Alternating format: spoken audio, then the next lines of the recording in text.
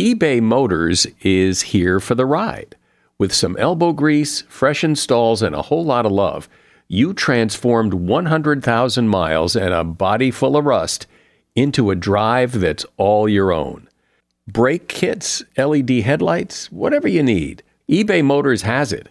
And with eBay Guaranteed Fit, it's guaranteed to fit your ride the first time, every time, or your money back. Plus, at these prices, you're burning rubber, not cash. Keep your ride or die alive at ebaymotors.com. Eligible items only, exclusions apply. See ebaymotors.com. Today on Something You Should Know, is owning a home really better than renting? Maybe not, and I'll explain why. Then the fascinating world of consciousness, what it means to be you, and what happens to you when you sleep or are under anesthesia.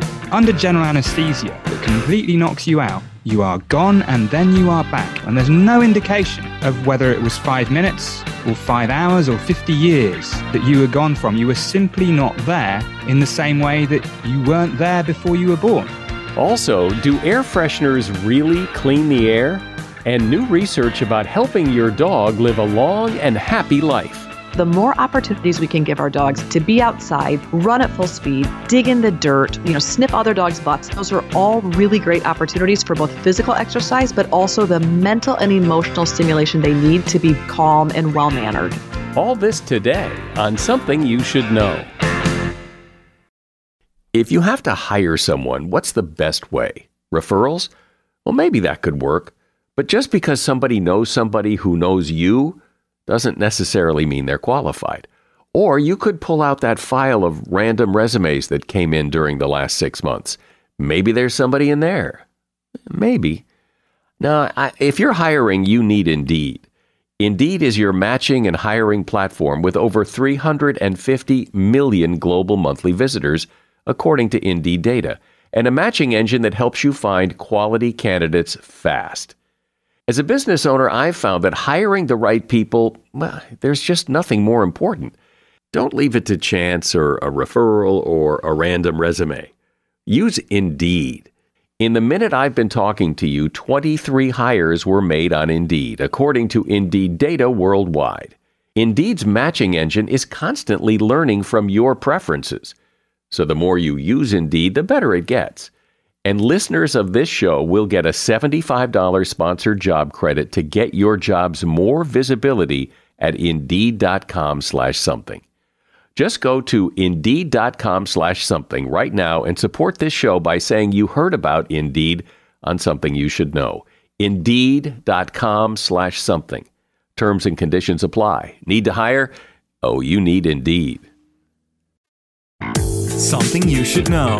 Fascinating intel, the world's top experts, and practical advice you can use in your life. Today, Something You Should Know with Mike Carruthers. Hello, and welcome to Something You Should Know. I think for multiple generations at least, the idea of home ownership has always been a goal, that owning a home is better than renting. It is part of the American dream. But hold on just a second here. Researchers at the Wharton Business School a few years ago discovered that home ownership isn't all it's cracked up to be. For example, homeowners tend to be more miserable and fatter than renters.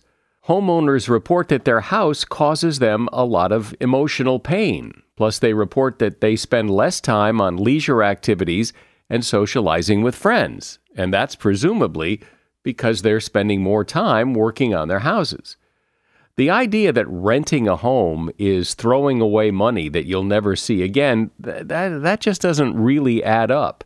In fact, if the home you own loses value or you lose your job, owning a home can become an incredibly stressful burden on your finances.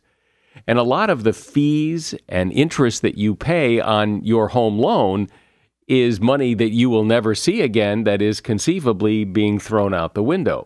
So if you rent, don't think of yourself as one of the have-nots. Maybe you are one of the lucky ones.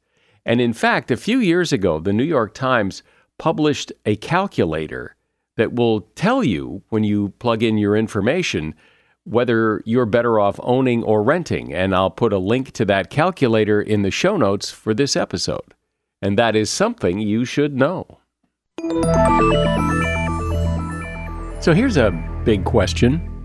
What does it mean to be you? As you sit there or stand there, you are aware of who you are, and you're aware of your surroundings. You are you. You're a conscious being, and you're different from every other conscious being.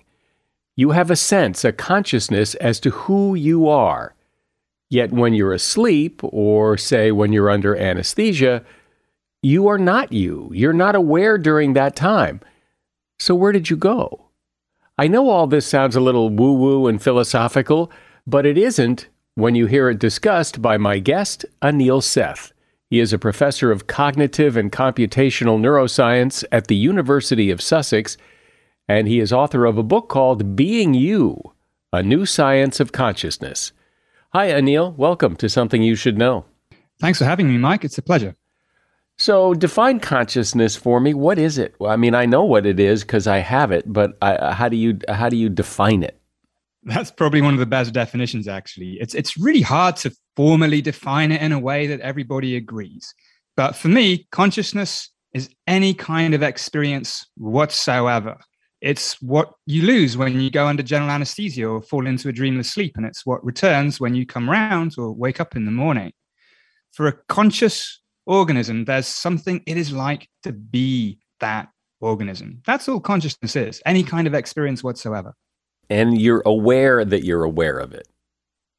That's where it gets interesting and difficult, and people start disagreeing. I don't think so. I think that's something quite specific, and it's certainly something that us adult humans do. You know, we have an experience, and we know that we're having it. I'm aware of the experience of talking to you now, which means I'll be able to talk about it later too. But that may not be true in general.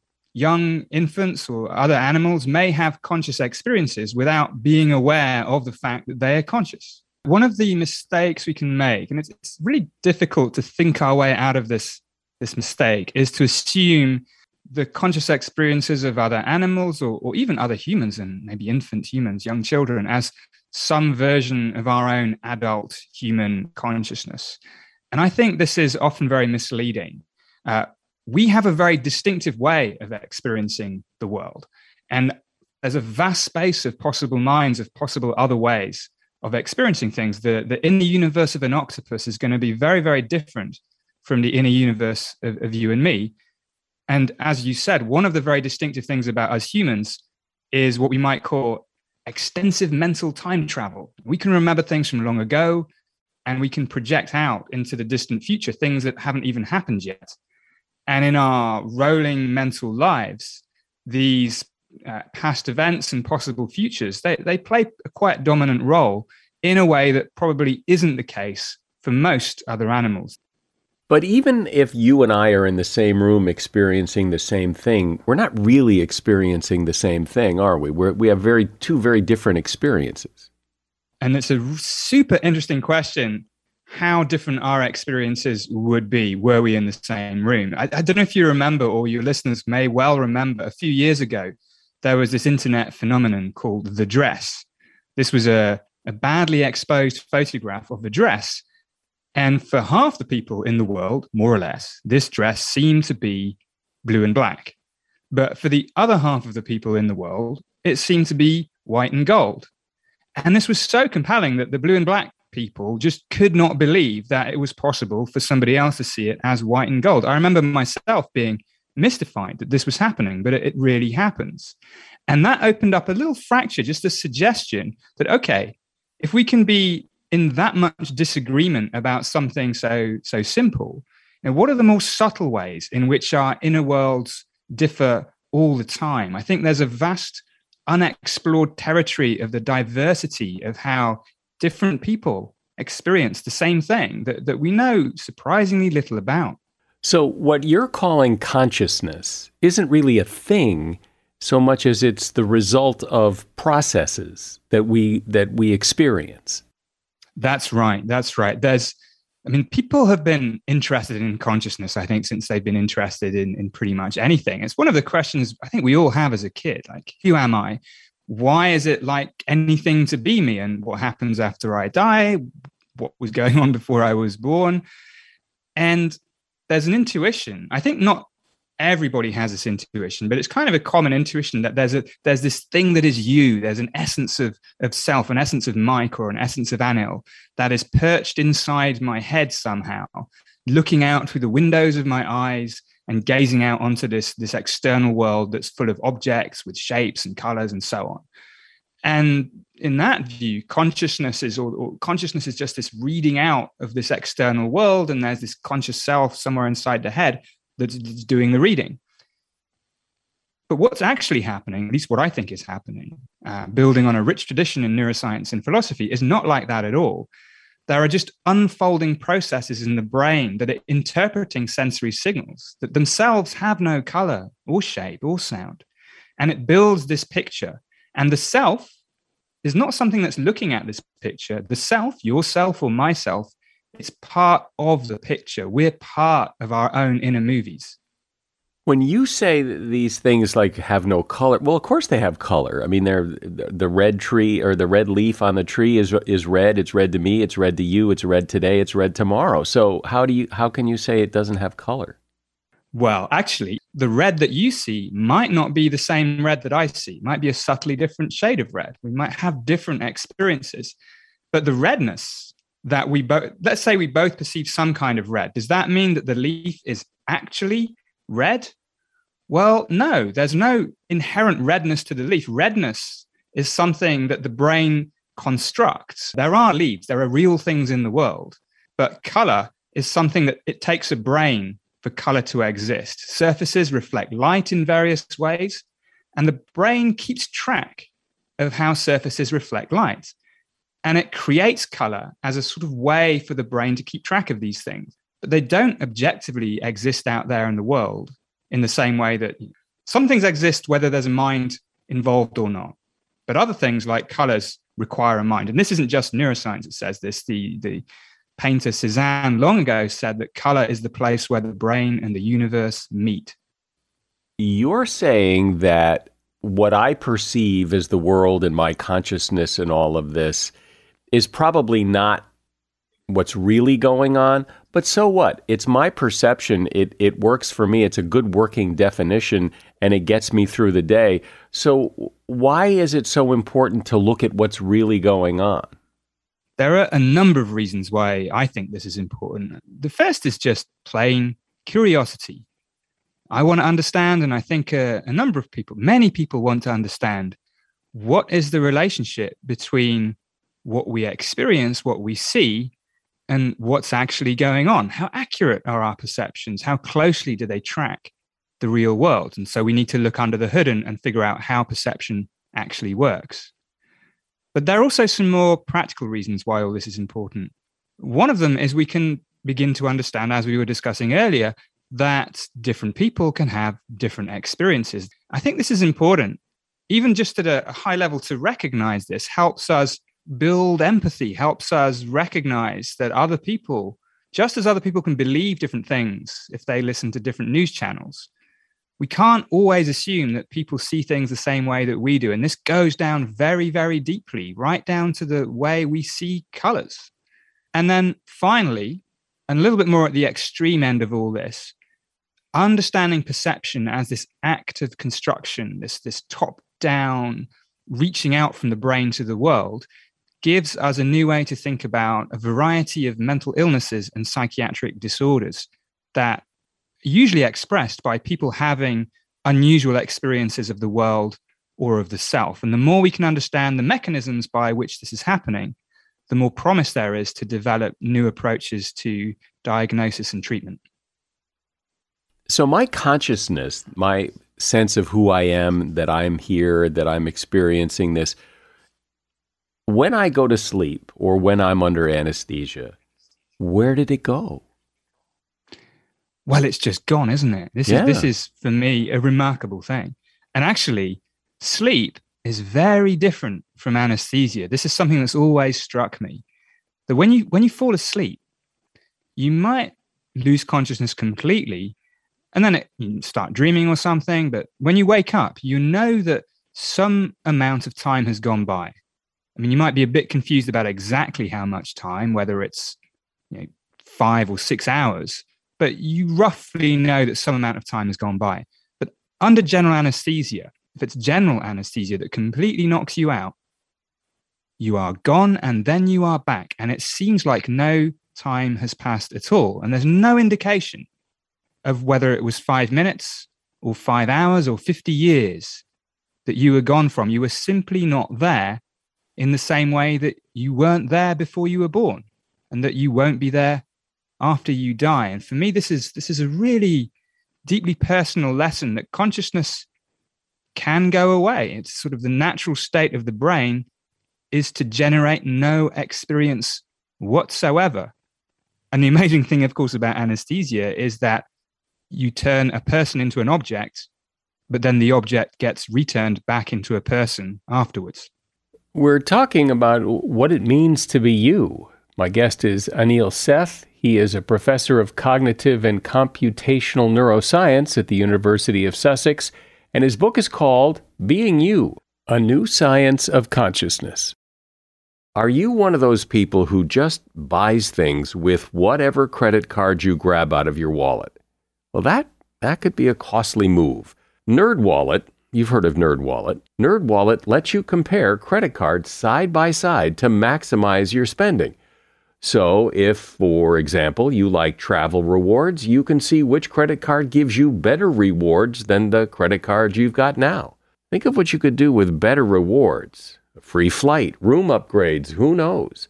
Compare and find smarter credit cards, savings accounts, and so much more at nerdwallet.com.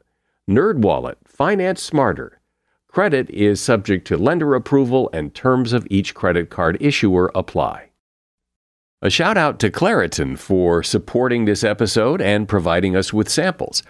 You see, for as long as I can remember, I have had to deal with seasonal allergies. Stuffy nose, watery eyes, the whole deal. And the worst for me is it messes up my sleep. I wake up because I can't breathe right. And during the day, well, if I'm working and I'm all stuffed up, then my voice sounds weird, and this is how I make my living. Luckily, for those of us who live with the symptoms of allergies, we can live Claritin Clear with Claritin D. I use it, and if you struggle with allergies, you should too. Designed for serious allergy sufferers, Claritin D has 2 powerful ingredients in just one pill that relieve your allergy symptoms and decongest your nose so you can breathe better. I've been using Claritin D for years because, it takes care of the problem. Ready to live as if you don't have allergies? It's time to live Claritin Clear. Fast and powerful relief is just a quick trip away. Find Claritin D at the pharmacy counter. Ask for Claritin D at your local pharmacy counter. You don't even need a prescription. Go to Claritin.com right now for a discount so you can live Claritin Clear. Use as directed. So, Anil, I assume that this is part of this conversation of consciousness, is that my perception of my reality, my consciousness, is that as I get older, time seems to go by faster, even though objectively I know that time moves at the speed that it always has, but my perception is that it's going faster. Yeah, this is a very common thing that people will say, and I think there is some truth to it, but it depends on the time scale, right? It may seem that the years go by quickly, but do the minutes go by more quickly? Do the seconds go by more quickly? Probably not. And in fact, the experimental evidence that we have in psychology, it doesn't reveal any differences in how people experience time at the level of seconds or minutes. But at the level of years, that may be true. And the one possible reason why that might be true is that the older we get, the less new stuff happens, broadly speaking. We get set into routines. We've already experienced a lot. And so the experience of how long a year takes, let's say, that might be partly constituted by how many different new things have happened in that period of time. And that's going to be just less the older we get. Is my consciousness, my experience of my life, my own creation? In other words, I could get up and go outside, and then my experience would be very different than sitting here talking to you, and I seemingly have the free will to go out there, but I'm not going out there. I'm staying here. So what? So what indeed? You've hit on probably one of the thorniest issues in all thinking, researching about consciousness, this issue of free will. Right? Do we have it? What is it? Why is it important? It certainly seems to be. We go about our lives with this experience that we're in control of our actions, that indeed I could decide to stop talking to you now and go and make a cup of tea instead, do something like that, but I don't do it. I continue talking to you. But we do make voluntary decisions. We do it all the time. And these decisions, these actions seem to come from within. So what's all that about? Well, I think there's a wrong way and a right way to think about free will. There's a sense of free will which I don't think we have, and I actually don't think makes any sense. And this is the sense in which the self, consciousness, the soul, is something that is completely independent of our brains and our bodies, and comes in and pulls the strings somehow so that we do the things that free will decides that we should do. It's a sort of new force in physics. It swoops in and changes the course of physical events in our brains and bodies. That's a kind of spooky free will that I don't think we have, but also I don't think we need. So we are complex organisms. Our brains are capable of controlling our bodies in all sorts of ways and making plans and responding to things in very flexibly. You know, I can see a mug of tea in front of me. I can pick it up and drink from it. I can take it to the kitchen. I can do all sorts of things. And when the brain is controlling voluntary actions of this sort, these are actions that are caused by processes in the brain and body that are largely internal, that come from within, that are aligned with the beliefs and desires that me as an organism has. You know, I'm English. I like tea. I make tea rather than coffee. But I didn't choose to like tea. I didn't choose to have the beliefs and desires that I in fact have. And so everything that I do that is voluntary is just a natural consequence of who I am, of the brain and the body that I have. And I experience actions as being freely willed when they're not imposed on me by a hypnotist or by somebody moving my arm from the outside or zapping my brain somehow. And that kind of free will is real. You know, we can make voluntary actions and we do, and we experience them as voluntary. And all that is fine, but it doesn't require any of this spooky stuff that swoops in from another realm and changes the physical flow of events in the universe. But if you're going to have a discussion about whether or not we have free will, then the discussion at some point turns to, well, if we don't have free will, is there some sort of master plan and it's all predetermined? And if that's the case, whose plan is it? Who or what is determining our will? I think it's actually in many ways simpler. People argue about free will in all sorts of directions. People wonder whether, like, if the universe is deterministic, right, that everything just unfolds according to a predetermined plan, then surely we don't have free will. None of this really matters, at least in my view. None of it matters at all. In general, for a healthy adult human, we are indeed in control of our actions. And this, in a sense, is pretty obvious because we are not some thing that is separate from our brains and bodies. We are just a collection of experiences that are part of the ongoing flow of conscious experience. So of course we can be in control of our actions because that's part of what it is to be a self in the first place. So a lot of this goes to begging the question of if we have this conscious experience, we are who we are and we know we are who we are, what happens when we die? Does it just shut down, it turned off, gone, see you later? The honest answer to that is that, of course, nobody knows. And it's a very sensitive question, I think. We all have personal beliefs about this. We have religious and cultural backgrounds that lead us to think in different ways. And I think it'd be wrong for somebody to parachute in from science and just say, this is what will happen or this is what won't happen. But having said that, this experience or non-experience of anesthesia gives a very strong clue that the kind of consciousness that we have in our daily lives, even though it changes as we age, that does go away when we die. Everything that we know from neuroscience and from science in general shows that normal conscious experience depends in a very intimate way on a normally functioning brain. And when the brain stops, then you stop too.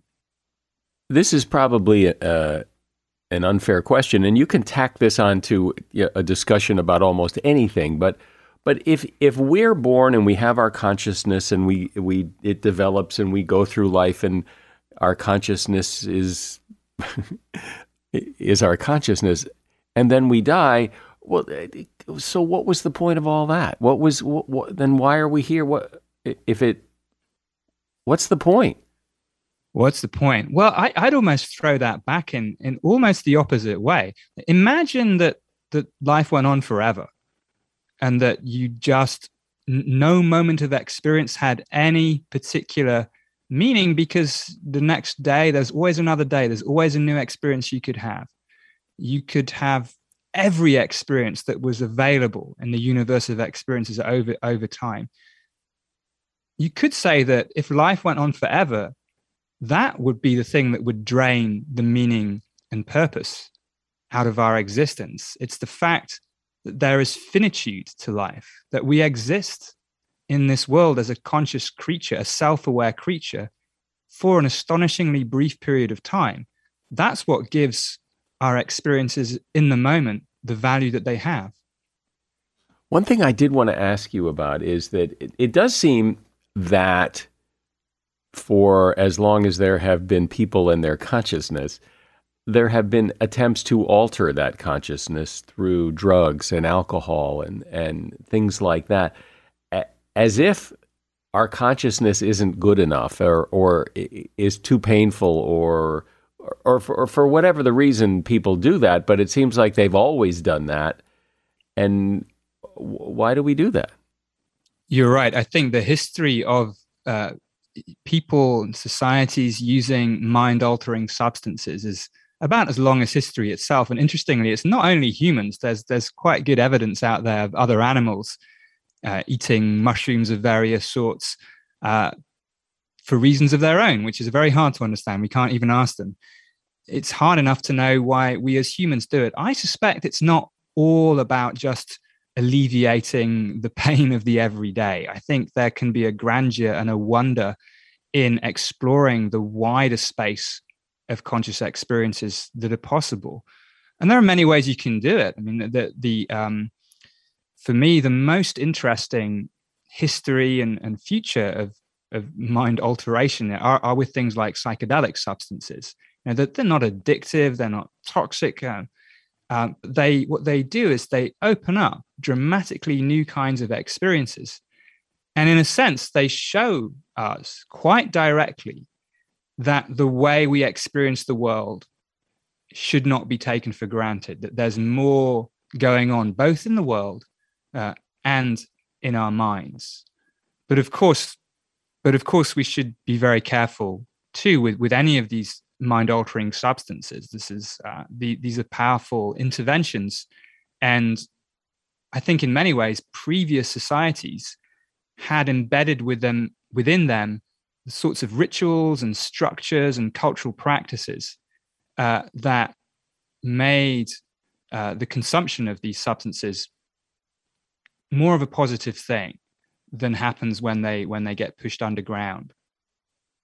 Well, but that brings up a question of what's real, because when you take a mind-altering substance like a hallucinogenic or a LSD or something, where you actually where the desk turns into a bowl of soup, or I've never taken LSD, so I don't know if that happens, but the desk didn't turn into a bowl of soup by most objective viewpoints.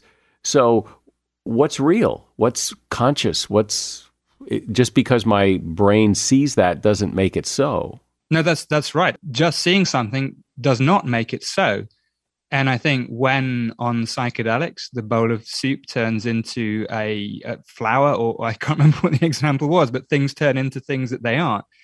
That is quite good evidence that the way we perceive things is not just a direct readout of what's there. I think part of the experience of a hallucinogen is this recognition that the experiences that we have are partly due to what's out there in the world and partly due to what's happening inside our brains. And by altering the brain's contribution to this process and seeing how it shapes and changes and melds our experience, that can really foster this recognition that what we see is not a direct picture of what's actually there, and that this also applies to the experience of being a self. One of the other common experiences under hallucinogens is of ego dissolution, the experience that the boundaries of the self become unclear or even completely absent.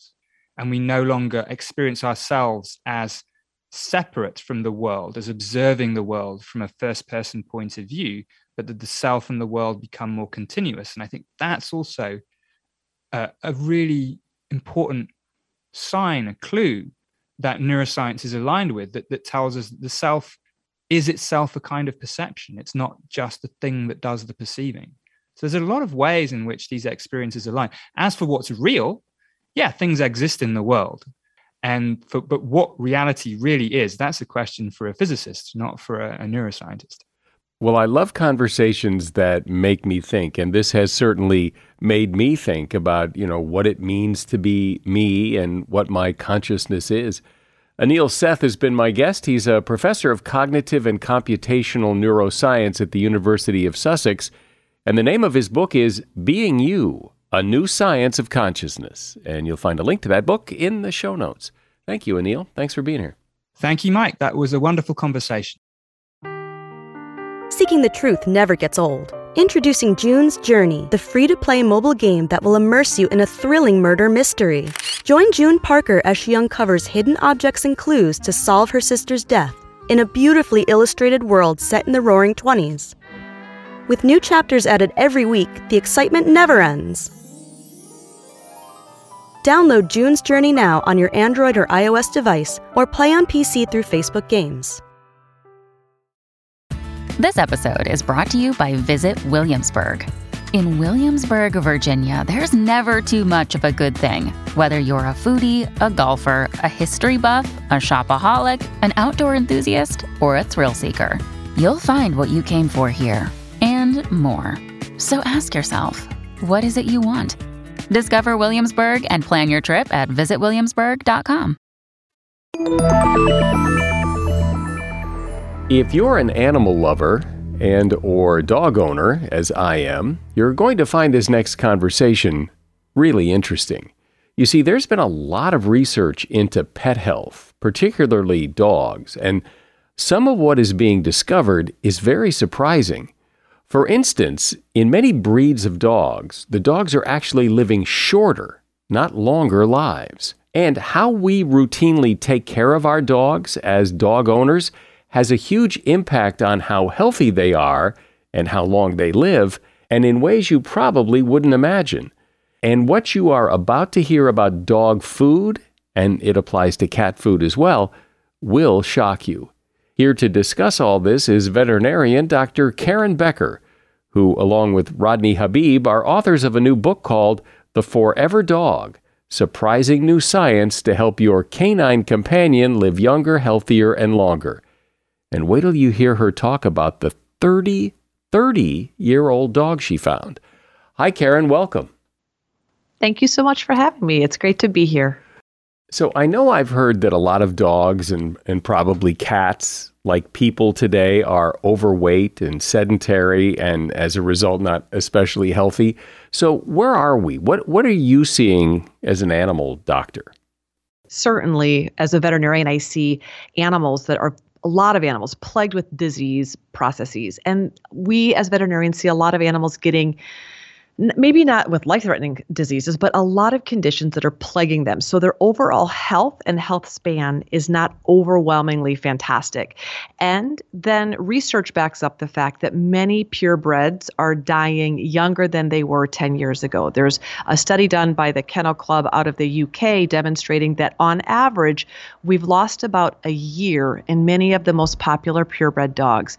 So this prompted us to want to learn more and figure out why that is. And we know that historically, dogs lived longer, but also with fewer health problems. So we were intrigued to determine why that is. And certainly genetics play a part of that, but epigenetic factors play a big role in dogs' health span and lifespan. So we started looking at those two factors, genetics and epigenetic factors. What does that mean, epigenetic factors? So epigenetics are environmental influences or triggers that speak to our dog's DNA. And that's both positively and negatively. So it's the environment around our dog's DNA. And when I went to vet school 25 years ago, they also weren't teaching us about epigenetic triggers. But in essence, these epigenetic influences are really responsible for about 90% of the diseases that dogs get, that other 10% being genetic. So these epigenetic triggers, when we went to the Broad Institute and asked the top longevity experts, what are these for dogs and humans? They said they come down to kind of 5 factors: an obesity and sedentary lifestyle, pollution exposure, pesticide and chemical exposure, heavy metals included with that, and nutritional deficiencies. So that group of environmental influences really does play into longevity. And that's something that's both empowering and terrifying, depending on how healthy of a lifestyle you have. So what is the answer to the question why so many breeds are living shorter lives? Is it just, we've all heard about inbreeding and that causes problems, and that's why you don't marry your cousin, kind of. Right. But is that it? So here's the good news, at least with our species, it's either illegal or immoral to, we should all think twice before marrying our cousins. You're spot on. The bad news is in the last 400 years, when we've created all these magnificent dog breeds, part of the reason that we have hairless dogs and blue-eyed dogs and this mass variety of these unbelievable diversity within the different breeds is because humans created them. So we did breed, and still are, in many puppy mills, we're breeding father and daughter, brother, sister, mother, son. That is not a good idea because that narrows the gene population, the gene pool. And with a smaller population with smaller genes, obviously there's a whole lot of unwanted genes that get expressed. But bigger than that, Mike, there's actually what we call gene deletion. So yes, inbreeding is problematic and is responsible for the heartbreak of genetic diseases causing dogs to die sooner. But the other 90% of the reason why dogs are dying younger than ever before is the fact that these epigenetic triggers, basically through poor choices and a toxic world that our dogs live in, those epigenetic influences are negatively affecting our dog's genome, which is creating both physical degeneration as well as a myriad of health problems that ultimately lead to a shorter life. Some of the things you mentioned, like a dog's exposure to heavy metals, well, how would you, as a pet owner, how would you remedy that? Such a great question. So twofold. First of all, we think about where would dogs have access to heavy metals? This is so strange, but heavy metals in the pet food industry is a big issue. When we look at commercially available dog foods, there are some recurrent reasons why pet foods are recalled. And believe it or not, heavy metals is among that list, as well as mycotoxins. Mycotoxins are invisible, naturally occurring funguses, byproducts of fungi that grow on crops. And crops that harbor these invisible toxins, if mycotoxin levels are checked for the human food chain, but they're not checked for the animal feeds. And anything that fails mycotoxin testing or heavy metal testing for humans goes into pet feed. So heavy metals and all of the contaminants found in animal products are part of the reason that contributes to animals not having long, healthy lives. But heavy metals also actually come in through the water. And dogs bioaccumulate toxins in their environment faster than adult, bigger-bodied humans. So the recommendation would be filter your dog's water. That's an easy, common-sense solution for removing heavy metals. So then when we ask these top geneticists from around the world, as well as longevity experts, what are some other ways that we can kind of help with these epigenetic triggers? The key is, Mike, just to go down the line of all of these insidious causes that are negatively impacting our dog's health span and lifespan, and basically check those boxes that we're covering our bases and doing what we can to remove those particular risks in our dog's environment. One of the things that I was surprised to learn from you is that most dog food is mislabeled in that it isn't food, it's feed. And that, because I think people sense that if it says dog food, it must be fine, that it's fine. And especially if you buy like senior dog food for seniors and puppy food for puppies, that it's fine, but not necessarily. And you are correct. And this is probably one of the biggest frustrations and biggest regrets that pet parents have is when they really start diving in, when they get beyond the unbelievable packages that are beautiful, and when they get beyond the truth that the FDA regulates the packaging of pet food. In fact, pet food packaging is highly regulated. The font size, the information. What isn't regulated is the raw materials on the inside of the product. And what I mean by that is, of course, everything that fails human food inspection becomes animal feed. But even within that category of animal feed, once those raw material suppliers have sold their products to pet food manufacturers, even though we would like to believe that dog food is scientifically formulated, we do know that it does contain enough vitamins and minerals to sustain life. But the actual quality of the raw materials going into pet food is not stellar, and it's not approved for human consumption unless it's labeled as such. And then it's so expensive, the vast majority of pet owners could never afford to feed it. So it is a little overwhelming when you think that what you're feeding your dogs is this great quality, same quality of your human food. But when you do the research, it's really disheartening to learn that one of the reasons so many people are moving to not only homemade diets, but specifically looking for pet foods made with human-grade ingredients is because they've been made aware of this massive quality control issue within the pet food industry. So what's in it? What is pet food? What is dog food made from if it's not made from food that people eat? What is it, and how is it packaged and prepared or whatever, cooked or whatever, that makes it not food but feed? So feed and food, the difference in terms of a inspection process is, at least in North America, in the United States specifically, when all of our food is inspected. And everything that passes inspection, whether it's produce, vegetables, meats, everything that passes USDA food inspection goes into the human food market.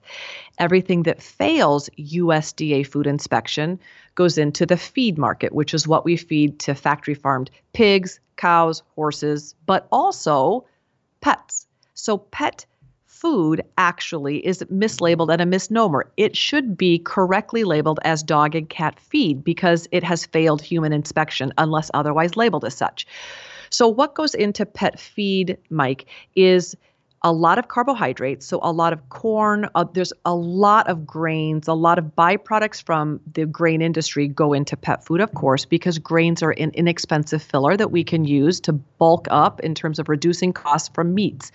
Meats that fail human inspection from slaughter plants also go into pet feed. There's a whole lot of carcass and trim after an animal's been slaughtered. All of the good meat that is appropriate and healthy and clean goes into the, obviously, human food market. And everything left over goes into the pet feed market.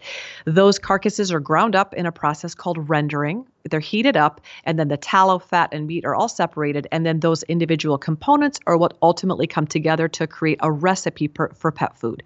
Obviously, those raw ingredients are heated to high temperatures, which not only denatures the proteins, but also reduces a lot of the vitamin content. So the end of multiple rounds of high heat processing, the end result is kibble and canned food that then has to be refortified with synthetic vitamins and minerals because the high heat process has, of course, reduced a lot of the nutritional content. That's what the average bag of kibble and canned food is. So obviously, a lot of pet parents are saying, once I learned about this, I don't really want to be feeding that all the time to my dog. So what are some other options? And that's been really the unfolding of these alternative pet food categories. And Mike, you might be familiar with them. For the last 100 years, we mostly had kibble, but you've noticed now recently we've got freeze-dried and dehydrated and gently cooked food and human-grade raw frozen foods. We have all of these brand new food categories, and those all are really a result of human influence on the pet food industry saying we're demanding better quality, more species appropriate foods. What about the dog food that you can buy from your vet? It's like prescription dog food. You would think, well, that must be really good stuff. Is it? So prescription pet food actually doesn't contain any prescriptions in it. There's no drugs, there's no pharmaceuticals, there's nothing that's controlled by the FDA going into that food. The reason that we call it prescription is because you have to buy it from your veterinarian. And these foods are specifically formulated by veterinary nutritionists to meet some type of health goal. But the biggest frustration in learning about the prescription or therapeutic pet food market, once you realize, oh, drats, I thought I was buying something medicinal per se, you aren't. And probably the biggest letdown is that it's the same feed quality ingredients. It's not made with better quality raw materials. It's the same rejected feed quality materials that goes into regular pet food. The difference being you have to buy it from your veterinarian. So sadly, there isn't a whole lot of difference, Mike, in terms of quality. The difference is that there may be macronutrients rearranged or there may be a supplement added to call it a prescription, thereby making it available only through your veterinarian. So let's talk about the sedentary lifestyle, because I think just because of the way we live our lives, people get up in the morning, they go to work, their dog sits at home, doesn't do much. Maybe they take him for a walk, but I remember talking to somebody, and it just always stuck with me. They said, every dog needs a job. That if your dog just gets up in the morning to go lie in the living room all day and then gets up from there to go lie in bed, that's not much of a life. And we have to remember that our dogs are basically the equivalent of really smart toddlers. They're smart, they're energetic, they need to move their body. And so we, of course, most of us living very busy lives, so we love our dogs, but they stay, I don't want to say trapped in our homes. We may have a doggy door so they can go into the backyard and kind of walk around. But generally speaking, just as your toddler needs a lot of engaging exercise and brain games and ongoing opportunities to learn and use their hands and use their bodies, dogs need the exact same opportunities on an ongoing basis to be able to vet their energy, use their brains, use their bodies. And you are spot on. Many dogs love having jobs. And if not jobs, Mike, hobbies, which means we have bred lots of our dogs either to be in water or for a specific purpose. We have hunting dogs, we have retrieving dogs, we have water dogs. We have all of these different breeds that still maintain many of their natural desires to, let's say, herd. So if you happen to have a herding breed, you'll notice that that breed has herding tendencies. So creating opportunities for dogs to not only have jobs, but do things that they naturally love doing. Giving our dogs more opportunities to actually be dog is not just good for their brains and bodies, but research shows it actually help extend their lifespan because they have decreased stress. So the more opportunities we can give our dogs to be outside, run at full speed, dig in the dirt, roll in the sand, sniff other dogs' butts, those are all really great opportunities for both physical exercise, but also the mental and emotional stimulation they need to be balanced, calm, and well-mannered. Yeah, and I think often when people take their dogs for walks, and I've been guilty of this myself, that it's let's hurry up. They'll stop to sniff a tree, and not you just sniffed the last tree, and but you say that you really should, that's heaven for them. Yes. In fact, think of it kind of like happy hour for us. Dogs do need cardio, Mike. Cardio meaning heart thumping, muscle building. Our dogs need rigorous muscle toning exercise, not only for their cardiovascular fitness, but for their muscles, ligaments, tendons, metabolism, lymphatics, no doubt. But in addition to physically moving their body a lot and a lot more often than most of us allow our dogs to, we do forget the fact that dogs have a nose and that their sense of smell is how they identify with their environment. And it's a huge part of their environmental ability to know where they're at, who's around them, as well as enrichment. So letting your dog sniff, Dr. Alexander Horowitz calls these sniffaries, at the beginning and end of your cardio sessions when you walk your dog, allowing your dog choice, giving your dog the option to sniff the telephone pole. If he wants to sniff 5 minutes on a telephone pole, think of that at like you're giving him, in essence, a really great opportunity to be a dog. And as much as we would say, oh my gosh, you just sniffed the last pole and didn't we just stop? Giving your dog 5 minutes twice a day to do whatever they want in terms of sniffing is a really great way to satisfy their desire to identify what's in their environment. So do both. Run your dog, and then during the cool down, let your dog sniff whatever the heck he wants for 5 to 10 minutes. In your research, you found a dog that was it 30 years old? Yes, crazy, huh? That's Maggie, the beautiful Kelpie from Australia. She was 30. How did that happen? When we asked Brian McLaren, the owner of Maggie, if he wanted to like relay her life and what he didn't do, and if he had any tips or tricks or secrets about her lifespan, it was so interesting, Mike, because basically Maggie's dad told us exactly what Dr. David Sinclair, which is one of the top most cited geneticists from Harvard University Longevity Lab. He's one of the most eminent geneticists in the world. They gave us both of them gave us the exact same advice. Maggie's dad said, listen, I believe Maggie lived to be 30 because she got daily exercise. She walked about 8 hours a day. She was able to make a lot of her own choices. She ate more than just ultra-processed food. She was a happy dog. She enjoyed her life. We could see that she made choices to do fun things, and she did that her entire life. And when we asked Dr. David Singh, and the last thing that Maggie's dad said, when we said, if you could give one piece of advice to dog owners everywhere, what would you say? Brian said, feed your dog less. Everyone overfeeds their dog, and dogs don't need food just because they want food. And then when we asked Dr. David Sinclair, okay, you're the top geneticist in the whole world, give us your best tips. He's also doing research on dogs. So we said, listen, you're the top human geneticist, but you're doing research on dogs. Give us your top advice. If you were going to engineer the oldest dog in the world, Dr. Sinclair, what would you do? He gave us the exact same advice. He said, move your dog every day for as long as you can. An hour is good, 2 hours is better, more of them. Give your dog a rich social life. Feed your dog more than ultra-processed foods. Give your dog a hobby. Get your dog out and have him be social. And above all things, don't overfeed your dog. And I just found that so interesting that an awesome dairy farmer from Australia who owned the oldest dog in the world had the exact same advice that he came to those conclusions with common sense as one of the most educated geneticists in the world. Well, this is really great information for dog owners. And I know you told me before we actually started the interview that what you said about dog food also is true for cat food as well, which is interesting news for cat owners too.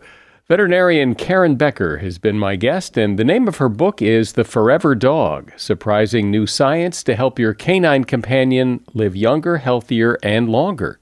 And there's a link to that book in the show notes. Thanks, Karen. Appreciate you coming on. Well, thanks, Mike. This has been great. That air freshener that's labeled Rainforest Mist or Fresh Summer Day that you spray around your house might not be that at all. That smiling lady on TV who is simultaneously spraying and breathing in that air freshener is actually getting a lung full of toxins, kind of like those found in paint. Not only are they bad to breathe in, but there's evidence showing that some fragrances can even have an addictive effect on people. Commercial air fresheners can also coat your nasal passages with an oily film that can diminish our sense of smell. You're actually better off going with natural deodorizers, such as simmering spices or placing small dishes of baking soda or vinegar with lemon juice around the house that absorb odors rather than spray commercial air fresheners. That's according to the EPA, and that is something you should know. We've been getting a lot of really nice reviews on Apple Podcasts and elsewhere. If you haven't left a review, or Even if you have, but haven't left one in a while, I invite you to do that. It's a great way to show that you support this podcast, and we read all the reviews, so it helps us do a better show. I'm Mike Carruthers. Thanks for listening today to Something You Should Know. The Bigger Pockets portfolio of podcasts are worthy of your investment. We're having a real conversation as real estate investors. New episodes available every day. It's important to buy where it makes money and not necessarily where you want to travel to. Bigger Pockets, On the Market, Rookie Real Estate, or Money Podcast. The purpose of flipping is to create more cash so then you can reinvest into other types of properties. The Bigger Pockets Podcast on YouTube or wherever you listen.